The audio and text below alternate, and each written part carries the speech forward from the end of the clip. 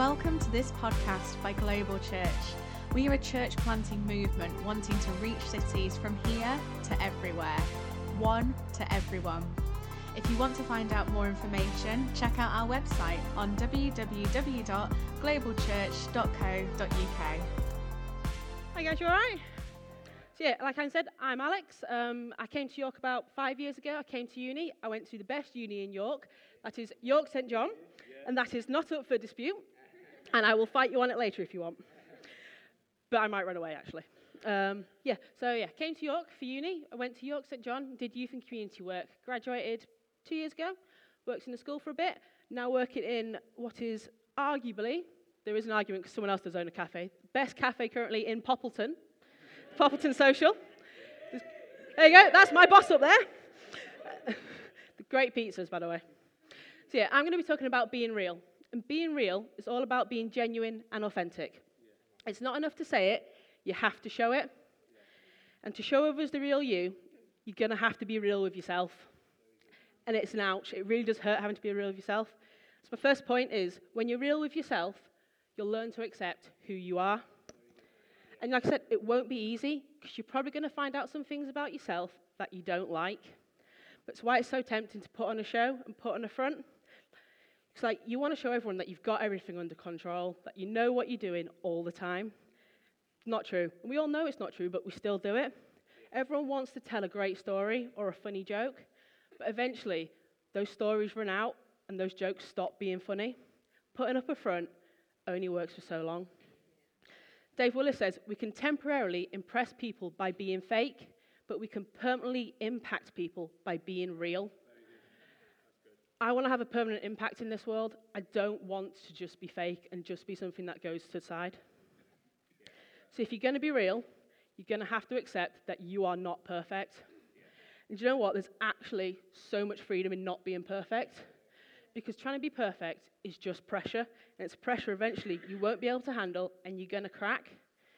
So there's freedom in that not being perfect. But to show that imperfection, you're going to have to be vulnerable. Vulnerable is a word I used to absolutely hate. Because to me, being vulnerable was being weak. And I never wanted to show weakness to anybody. Because I was scared, is the truth.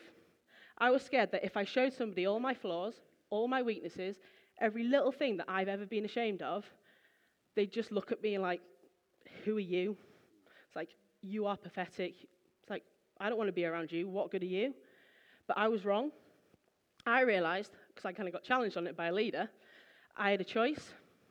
Show who I am or keep living the lie. And showing who I am was the best thing I could have done. Because the imperfect me is exactly who I am supposed to be. And it's the same for all of you. The imperfect you is exactly who God made you to be. It says in Romans, but God demonstrates his own love in this. While we were still sinners, Christ died for us.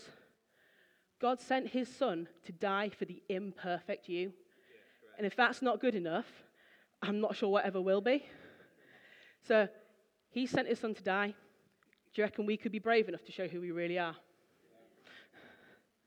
Because my point number 2 is, when you're real with other people, they will surprise you. When you take that step of being brave, because it's not weakness showing that vulnerability, it's braveness. It takes real bravery to go, this is me. You usually think how it's all going to go wrong. Are they going to laugh at me? Are they going to think I'm weird? Everybody already knows you're a little bit weird. You can't really hide it. Most people actually like you more for it because they'll look at you and go, we can be weird together. That's someone who shares that thing I'm weird with.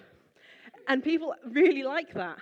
So you'll find that someone who likes the same interests as you, the same films, the same weird game you played as a kid, someone else probably played it. And they'll be like, oh, we're now friends. I want to be friends with you. Because showing the real you creates trust. It makes the other person realize that you value them enough to be yourself. And people always respond to that. People always respond when they are valued. And it's how you start to build great relationships. It says in Proverbs 17, friends love through all kinds of weather, and families stick together in all kinds of trouble. I want that kind of relationship with people. I want the type of relationship where they are always going to be on my side. The type of relationship where someone loves you, they support you, they encourage you, they help you out, yeah, they will criticize you, but that criticism is never to bring you down. It's always to help you grow and build. There's one other person that you need to be real with. You've got yourself, you've got others, but it's God. Yeah. When you're real with God, he will amaze you with just how far he can take you. We've probably already heard Jeremiah 29:11, and he's already referenced it this morning. For I know the plans I have for you, declares the Lord, plans to prosper you and not to harm you, plans to give you a hope and a future. It's great news that already, isn't it? We have a great plan for our life. I like making plans, but I'm not very good at following them through. But I know that God will help me get there. Because it goes on to say in Jeremiah, then you will call on me and come and pray to me, and I will listen to you. You will seek me and find me, and when you seek me with all your heart. So the great news is there's a plan. Even better news, God's listening to you, so he knows where you are at. He knows to get to this point in the plan, you need to do this step, then this step, then this step. It's like seeing the big end picture plan, like the big end goal, can be intimidating. It's like, I'm not ready for that. I have no idea how to get there. But again, God's got it covered. In Philippians, it says, being confident of this, that he who began a good work in you will carry it on to completion until the day of Christ Jesus. That's one of my favorite scriptures, because it's basically saying, you are a work in progress. God started with you, and he's no intention of stopping. It's like, he's not quitting on you, so don't quit on him. Because if you let him, you'll be stretched, you'll be challenged, and you will be convicted, but you'll also grow in ways that you never could have seen possible. 5 years ago, when I came to uni, if you told me I'd have been here, I wouldn't have believed you. I'd have probably been sat in a corner going, no, I don't want to do that. I'm scared. What if people laugh at me? I don't mind. I've got tough enough skin. I know people will laugh at me. Hopefully, it's because you found what I said funny sometimes. If not, I'll deal with it. So yeah, when you learn to trust God and get that relationship and that real relationship with him is exactly what you need every single time. So yeah, the stretch, the challenge, the conviction. But that relationship with God, it also gives you peace, gives you hope, love, forgiveness, acceptance, passion, purpose. It says in Psalm 37, the Lord guides us in the way we should go and protects those who please him. Yeah. So it doesn't matter if you're scared or weird or amazing. Well, you are amazing. It doesn't matter what you do, because when you're doing what God's got planned, he's on your side and he's got your back. He wants you to have a great life, but he wants you to have that great life with other people. Yeah. And the only way you can have that is if you're being real. So it's the good, the bad, the ugly. Because when people see the real you, they'll see a real God. And that God who loves them for all the imperfect awesomeness that is you. So I really, really, really do hope that you can go out and be real with people, because it is amazing and weird is good. Oh, awesome, Alex. I'll try and be real then. It doesn't have to be perfect, great. So I'm Anna. I'm married to Andy here, and I'd just like to say I do not dress him. And we have 3 kids. I've got enough kids to dress. Anyway, I'm going to talk about being relational. So in Global, we are all about relationships, and we're all about being relational. And hopefully a lot of you have been to dinner parties where the whole purpose of dinner parties is that, you know, it's fostering us being relational with one another. And we are created to be in relationship with others. And we all know that relationships, the obvious thing is that they provide support for each other. That's kind of, through the good and bad times, we're in relationship to provide support. But also, relationships are the catalyst for us to do loads of other cool stuff in life, such as learn, grow, explore, achieve goals, cultivate new talents, experience new things, broaden our horizons, build our resources, and they give us purpose and meaning in life. And even, I was doing a bit of research. I did psychology as a degree, and I was looking back at sort of social psychology, which was sort of one of my favourite modules. And loads of research shows that people who have good quality relationships are actually physically healthier as well. So this is obviously not the rule for everybody, but that tend to have healthier lives, live longer, have healthier diets, more active lifestyle. So relationships basically are powerful. And they affect all our lives. And whether we like it or not, we all have relationships. We all have relationships with other people. And just on a bit of a personal note, I think this is true in my life. And I was thinking back again to being at uni. And I think it's almost like the more time I spend with other people in my life, the happier that I've been and the more fulfilled I've been. So I think back to uni, and I think I was away from my family and I wasn't in contact with them as much. I was away from all my friends from home. I had uni mates, but the relationship that I had with them was probably quite shallow in a lot of ways, probably based on drinking in a lot of ways. So I didn't have the as deeper relationships as I was used to in kind of my childhood and teenage years. And I sort of found myself in uni thinking, crikey, like, I'm not like depressed or like, I'm functioning perfectly well, but actually looking back, I was kind of maybe edging into a bit of social anxiety, and like you can kind of feel yourself thinking, hang on a minute, this is not me now, this is becoming a bit of a thing. So anyway, I thought, well, I better do something about it, and actually ended up coming to church, basically. I'd gone to church as a kid and thought, well, I was, that was a really happy time in my life, I'll go to a church. So I found Global, and in Global I found people, basically, and friends. And not that I didn't have friends before, but those deep relationships started to really form in my life. There were people were for me and not pulling me down. They were encouraging me. They were interested in me and who I was and my dreams and passions. And they were also interesting people with, a few things going on that was quite cool. And they were a lot of go-getting people. People that were full of purpose, that were secure, confident, and then also leaders in my life who, coached me and mentored me and told me things that I probably didn't want to hear at the time, and, steered me away from icebergs and bad decisions. And I can honestly say that through relationships, I'm a totally different person now. Like Alex was saying, I'm like a changed, just totally different, I'm sure, to how the trajectory of my life would have gone. Is a totally different place to how it is now. But, writing this talk, I'm challenging myself as well to be like, I've got to ask myself the question, am I keeping on top of my relationships? If am I keeping them up? Am I putting the effort in? Am I valuing my relationships as much as I could do? Because they're so important. They're so important to each and every one of us. And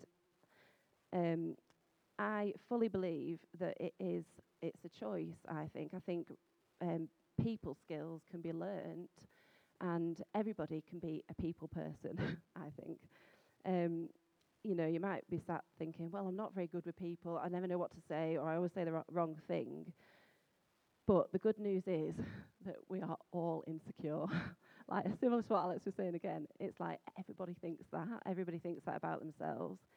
And so there's ways to go about learning those skills of how to sort of build those strong relationships with other people. So I've got a few verses from Romans 12, and it's 9 to 16, and the title of it, could we have it all in one block or not? It doesn't matter if not. The title of it, if in the NIV version, is Love in Action, which I think is I just love it. I think it's a bit like a manual of how to build good relationships and how to build community. So it says, love must be sincere, hate what is evil, cling to what is good, be devoted to one another in love. And so I see that bit as, you're wanting to cling to good in other people's lives as well as your own. So it's easy to sort of be thinking about me and my own and, clinging to what's good and hating evil things that happen to you. But actually, it's extending that to others and really being passionate and devoted in love to one another, and really passionately, loving people enough to have hard conversations with them, to say I can see this evil it's looming. Let's steer away from that. Come on, I'll be with you, I'll stick with you, and I'll stay with you. I'm here for you. And it's being devoted to love each other enough to have those conversations, those hard conversations.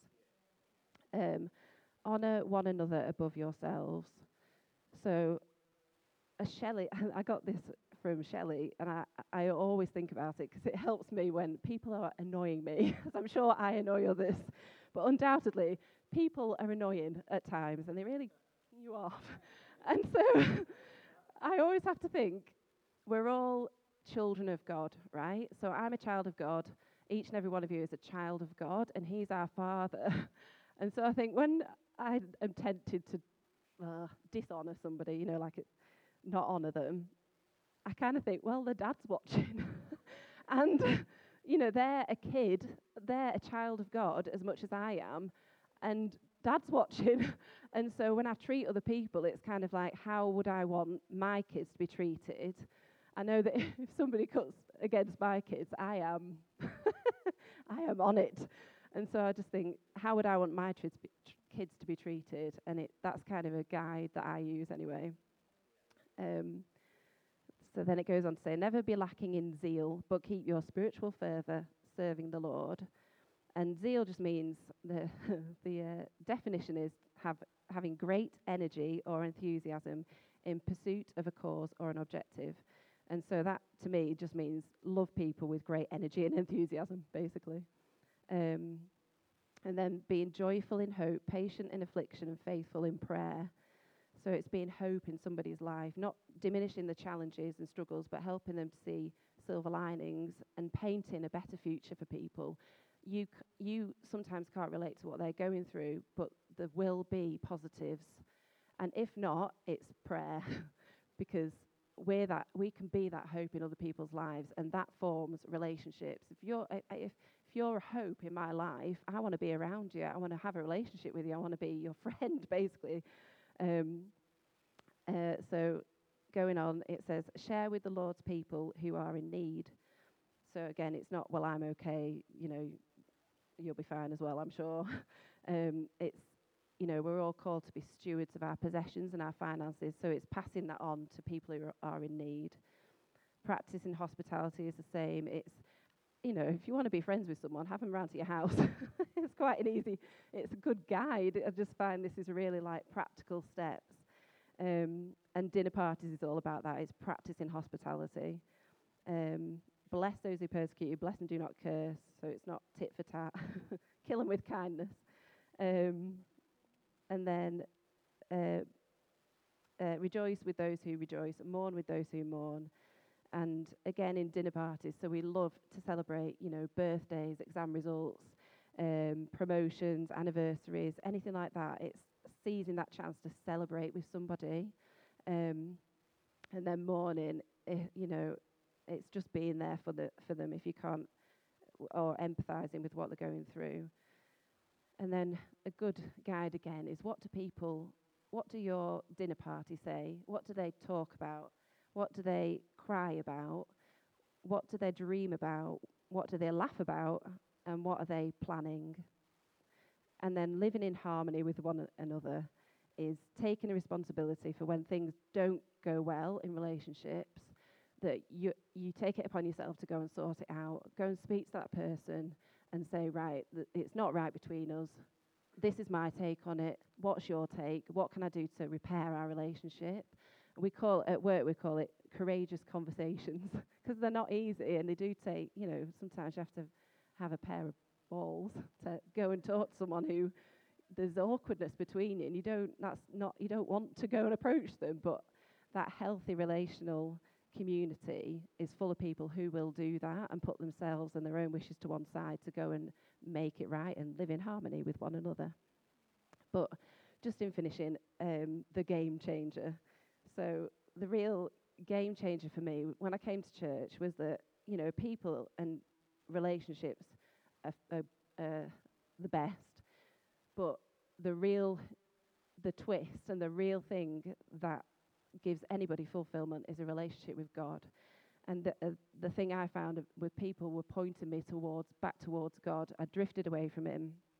And because when you're secure with God, you realise that despite all your failings and everything that you get so wrong, the creator of the universe, the King of Kings, the Lord of Lords, he's like, he cares so much about me and like how my little old me, pathetic in so many ways, that he would come down to earth and die a brutal death on the cross for me, even if I was the only person left on the earth. And you think, crikey, when that actually sinks in, you think, well, I don't actually give a rip about what other people think about me. They could think I'm awesome or not awesome, or that I've got something to give or I haven't got something to give. They can appreciate me or not appreciate me. In one sense, I don't really care anymore, because I know that God Almighty loves me to pieces, and he would die for me even before I knew him or before I would even ask him to.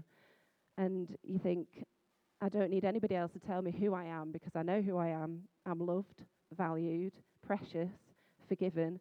I'm a daughter of the King.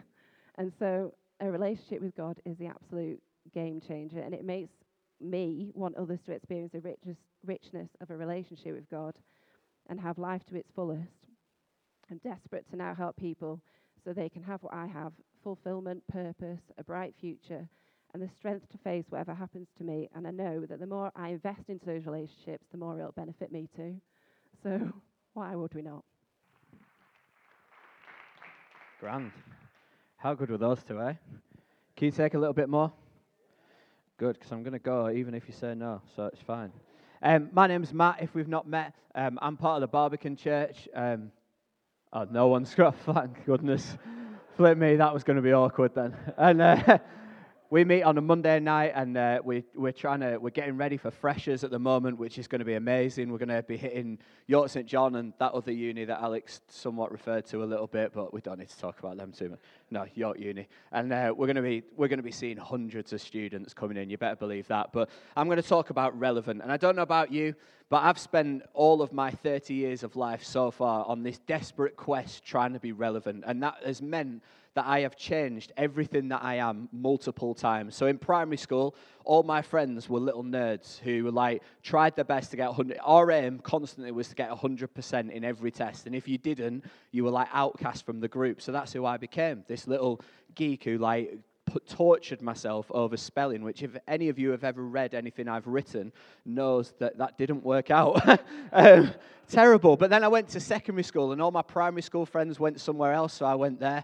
And suddenly it was all about skateboarding to hardcore shows where the bands were terrible, but you could punch people in the face in a mosh pit and it was all right. So that's who I then became. And then I finished secondary school and decided I didn't want to do A-levels, so I went to college. And college was all about graffiti and grime MCs, going to dubstep raves in car parks. None of this is a lie. This is exactly what I did. And then I went to uni, and I suddenly became this full-time movie buff who had this obsession with aggressive hip-hop music, and that's kind of still who I am today. And I'm sure you haven't been quite as drastic as that, but all of us in this search to be relevant and this search to be real and relational with people, we bend and shift and sort of try and maneuver ourselves to try and be a person who can relate to that group of people that we're on. And if you're anything like me, you'll know that can be a real strenuous journey sometimes, constantly trying to change who you are. We've kind of got relevance as this thing where we speak the right lingo, dress the right way, be familiar with the right music and movies, be involved in the right social media causes, hang out with the right people in the right places, eating the right food, drinking the right drinks, and having the right hairstyle, and most importantly, being familiar with all the current trends. And for us, relevance is not that. Relevance isn't any of those things. All of those things are great tools to open up relationships with people, but relevance is all about loving people. And if you want the best example of all time, it's this 30-year-old carpenter who lived 2,000 years ago, 2,000 miles away. We mention him quite a lot. He's called Jesus, right? And he's this awesome guy. It says this in John 1:14, that he put flesh and blood on and moved into the neighborhood. And that sentence summarizes the entirety of relevance for us at Global. Jesus is the most relevant person ever without having to change anything about himself. If he walked in now, I wouldn't go, that's a guy I want to go drinking with. He's got a tunic on, he's got long hair, probably got some splinters. stinks a little bit. He's definitely wearing sandals. I wouldn't be thinking that guy's relevant to today's modern culture, but his ability to love people was far more relevant than any of us will ever be, but it's what we're aspiring to. You see, he moved in.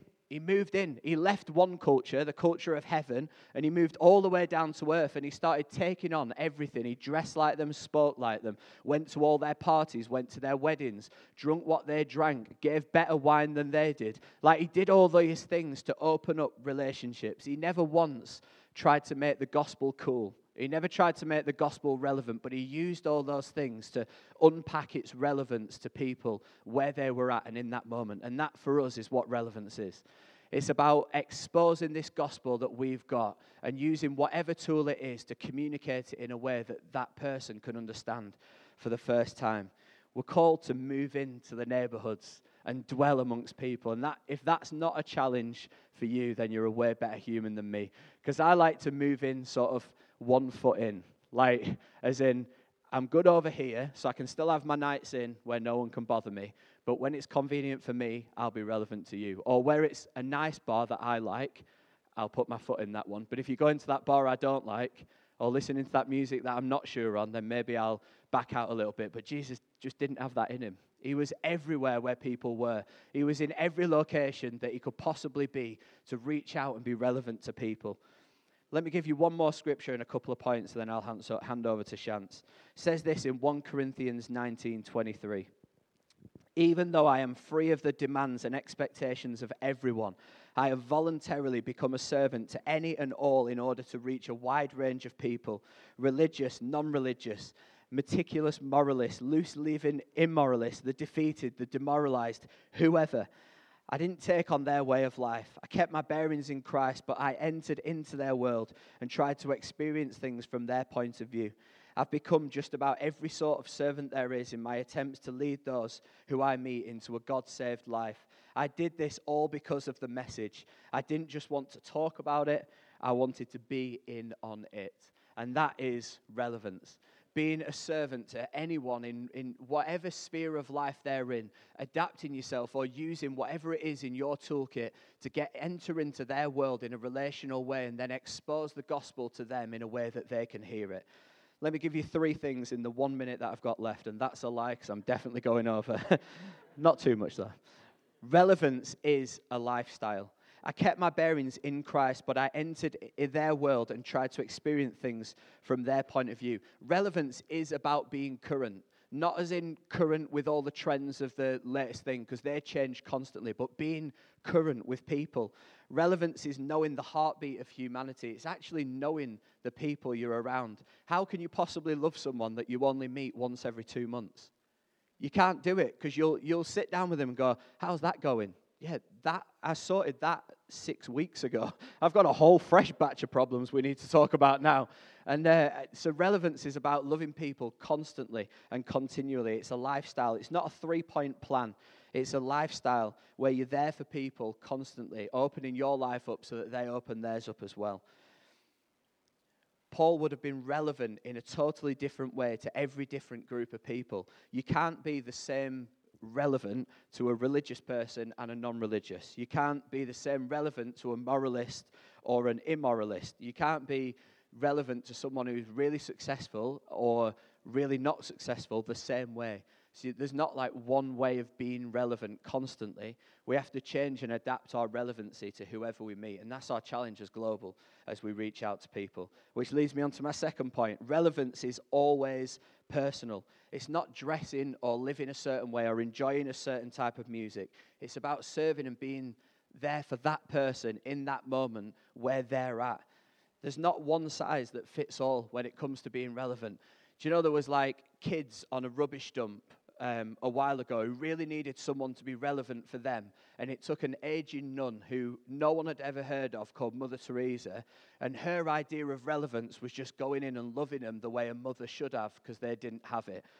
That's awesome, but if she'd have tried that with like a high-flying, really successful, multi-billionaire star athlete, and she walked into their office smelling like the rubbish dump she'd just been on, I don't think it would have worked the same way.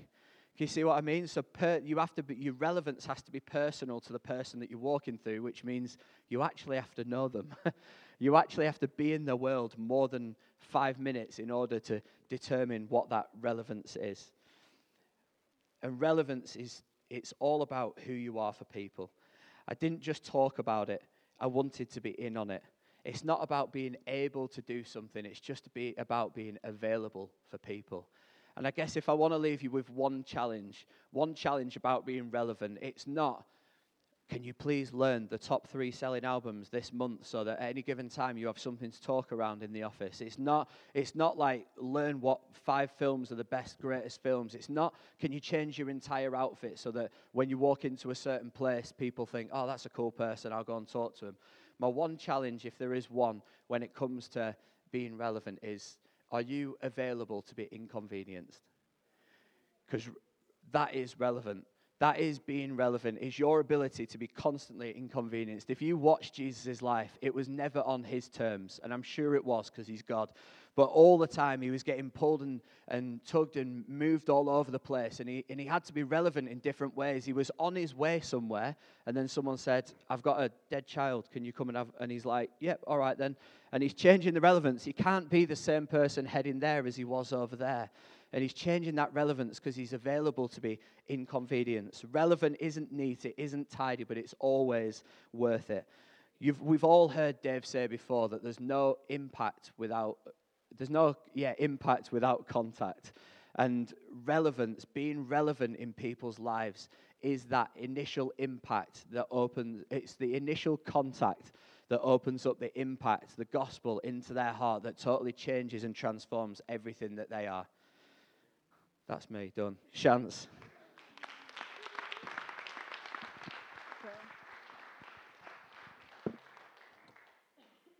Wow. How good are all these? I kind of don't want to go up now.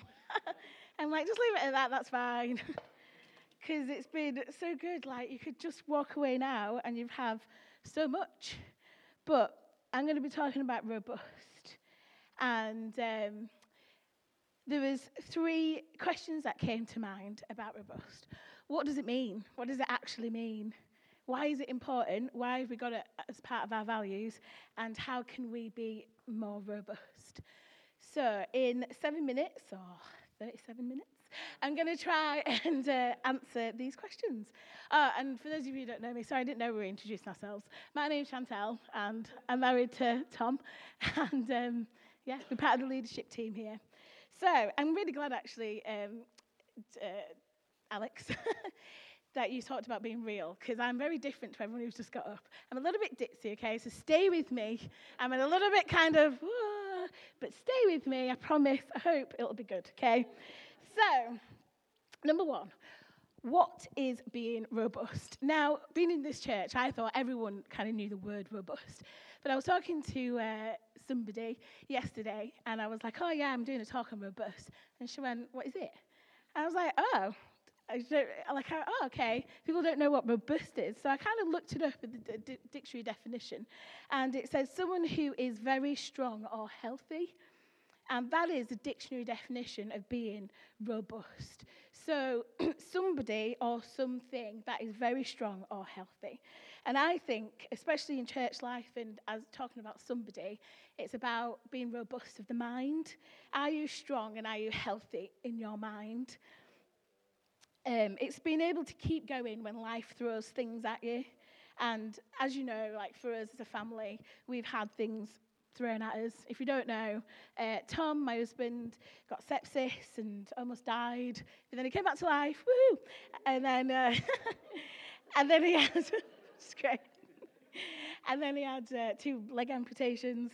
So it's been pretty tough for us as a family. And a lot of people inside church, outside of church, we've had the same kind of questions and said, like, how have you done it? How have you kept going? How have you not spiraled down in, your emotions and thoughts? How have you not asked the questions? Why us? It's not fair. I want to go back to life before this. And I think it's normal to have questions and to have thoughts and to have feelings that are like that. And being robust is not having those thoughts. I think that's normal to have them. But what robust is not dwelling on those thoughts, is not parking up and wallowing in kind of things that you can't change neither. You need to be aware of the thoughts that you have, and you need to start to take captive of them. You know, the Bible says in 2 Corinthians 10 verse 5, we demolish arguments and every pretension that sets itself against the knowledge of God, and we take captive every thought to make it obedient to Christ. So what does taking captive mean? It means not getting on the train. Because every thought is like a train. Every good thought, every bad thought is like a train. And it pulls up to the station, and you've got to decide whether to get on it or to not get on it or to ride it by. The train's going to come because they do come. Every thoughts do come. That's normal. That's fine. But it's up to you whether to get on the thought and ride it and dwell in that emotion, or to step back and say, ride on by. And how do we do that? We do that with Scripture. So when you think you can't do it and you say, oh, no, what am I going to do? I'm too weak to do this. I can't do this. We go to Philippians 4, verse 13. I can do all things through Christ who strengthens me. We go to Deuteronomy 31, verse 6. Never will I leave you, never will I forsake you. I'll go before you, says the Lord. We go to Scriptures. At Vision Night, Dave handed out some Post-it notes for that very reason, to write on Scriptures, to write on things that will help us to step back and go, no, let the train just ride on by, because you know what? God's not left me, God's not forsaken me. It's this is where I am. And I'll get to that a bit later. But I'll say it now, though, because it's not about just thinking it once. The reason why we write it down is because we've got to meditate on it. We've got to think it all the time. You've got to learn it, learn the Scriptures so you can recall them to mind and go, no, right, it says in there, it says somewhere in the Bible, this Scripture. So, and it's not just for, so I was thinking about this, you know, not everyone goes through a big, major, life-changing experience. Not everyone goes through big hardships. People just get on with life. And that is sometimes the worst place where we can get these little mind monsters, where we can get these little thoughts, you know, everyday situations that you have with people. If you're in relationship with people, you are going to have this. You will get offended because people are just people at the end of the day. I got a story. I was 14 and I was part of a band, and I used to play second keyboards in the band. I wasn't good enough for first, so I played second. Yeah. In my defense, actually, the people who did play first keyboards have gone on to write adverts and gone on to write music for some pretty good stuff. But at 14, I was a bit like, whatever. And so at the age of 14, I played second keyboards. You know, first keyboards were all about beautiful, you know, sounds, piano sounds, you could hear them. Second keyboards all about just ambience, nothing really, not even really there. But there was one song that had a second key solo, okay? It had a synth, so I can still remember, I could play you it now. I still remember the solo, it's amazing, okay? And every time we did this song, I'd be like, yes, practice my little heart out, would do this solo, amazing. One day, the worship leader said to me, quite publicly as well, can you just turn Shants down? Just a bit loud. Oh, exactly. Oh, tell you. What? And then she turned to the guitarist and said, can you learn it? Oh, my goodness. The guitarist, who, I don't know if I should name drop, well, it's not really big now, but who was Gareth Gates at the time. I was like, what has he got that I don't have? My solo is amazing. So I know, more sympathy, please. So anyway, the feelings that I felt then is what a lot of people can feel. I was so mad. I was like, fine, I'll take my talents elsewhere. I'll go somewhere where I am appreciated. I'll go somewhere where I'm loved, where they want good things for me. They don't want to keep me down. They see my talents. And offence came to me. And I think you've got to make a decision when offence comes, because offence does come. It's another train that'll come, and you've got to decide whether to get on it or to come off. You've got to decide whether to have trust or suspicion. Suspicion says, she's against me.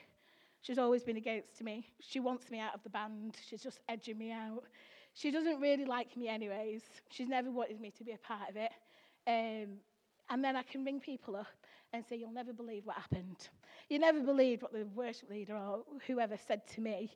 And then you start to get other people in. And before you know it, you're on this train of emotions for a week, for a month, for a year, where you just dwelling and festering in your own kind of, you'll never believe what's happened. Or you can have trust, which says, do you know what, Chantel? maybe I'm not very good. Maybe someone is better than me, and that's okay. Maybe I need to get lessons. Maybe she's got the overall sound, and actually guitar would sound better than synth. Maybe she wants to create something new and vibrant and make it different this time round when we play the song. Maybe it's not about me. Maybe it's just about the overall sound. Or maybe she did get it wrong. But do you know what? She's human, and humans get it wrong, and she deserves some grace if she does. So, I mean, that's just a silly little story, which is true, by the way, and I have got over it now. But for you, you might have those thoughts, and it's really important, on my third point, it's really important that when you have those thoughts, you don't get on the train, because it says in Proverbs 23, verse 7, as a man thinks, so he is.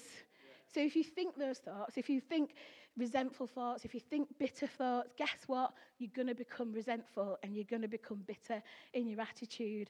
So I encourage you, which Tom hates this phrase, I encourage you to not get on the train, let it go by, because why is robust on our values? Because we want a church who is strong and healthy in mind, not bitter and resentful. So very quickly, sorry, I'm kind of a bit over, but very quickly, what can we do to become robust? So I've already said it, don't dwell on your circumstances or your negative thoughts. But it says in Philippians 4, verse 8, focus and dwell on whatever is true, whatever is noble, whatever is just, whatever is pure, whatever is lovely, whatever is a good report, whatever is virtue, and whatever is praiseworthy. Meditate on these things. Keep thinking on these things, because the peace of God will be with you. So if you want peace in your life, then keep meditating on those things. To be robust, you've got to focus on the good and the positive rather than the negative. And I've just got a few more scriptures. You know, if you're thinking thoughts like, oh, I'm such a loser, nobody really likes me, Psalm 139 says, I am fearfully and wonderfully made. If you're thinking, who am I? I'm nothing, you know, Romans 8 verse 17 says, I am a co-heir with Christ. If you're thinking, oh, I'm just at the bottom of the pile, my job, there's nothing, I can't move up, Deuteronomy 8 verse 13 says, I am the head and not the tail. So, you know, to be robust is about holding on to those scriptures. It's about stepping away from the train when the thought swings by in your head, because everybody gets them. Everybody thinks like that. Like what Anna was saying, everybody thinks, oh, no, I'm not good at talking to people. But don't get on the train. Use scripture and let it ride you by. So that is being robust. From the team here at Global Church, thank you for listening to this podcast. Please check out our other messages available on the website.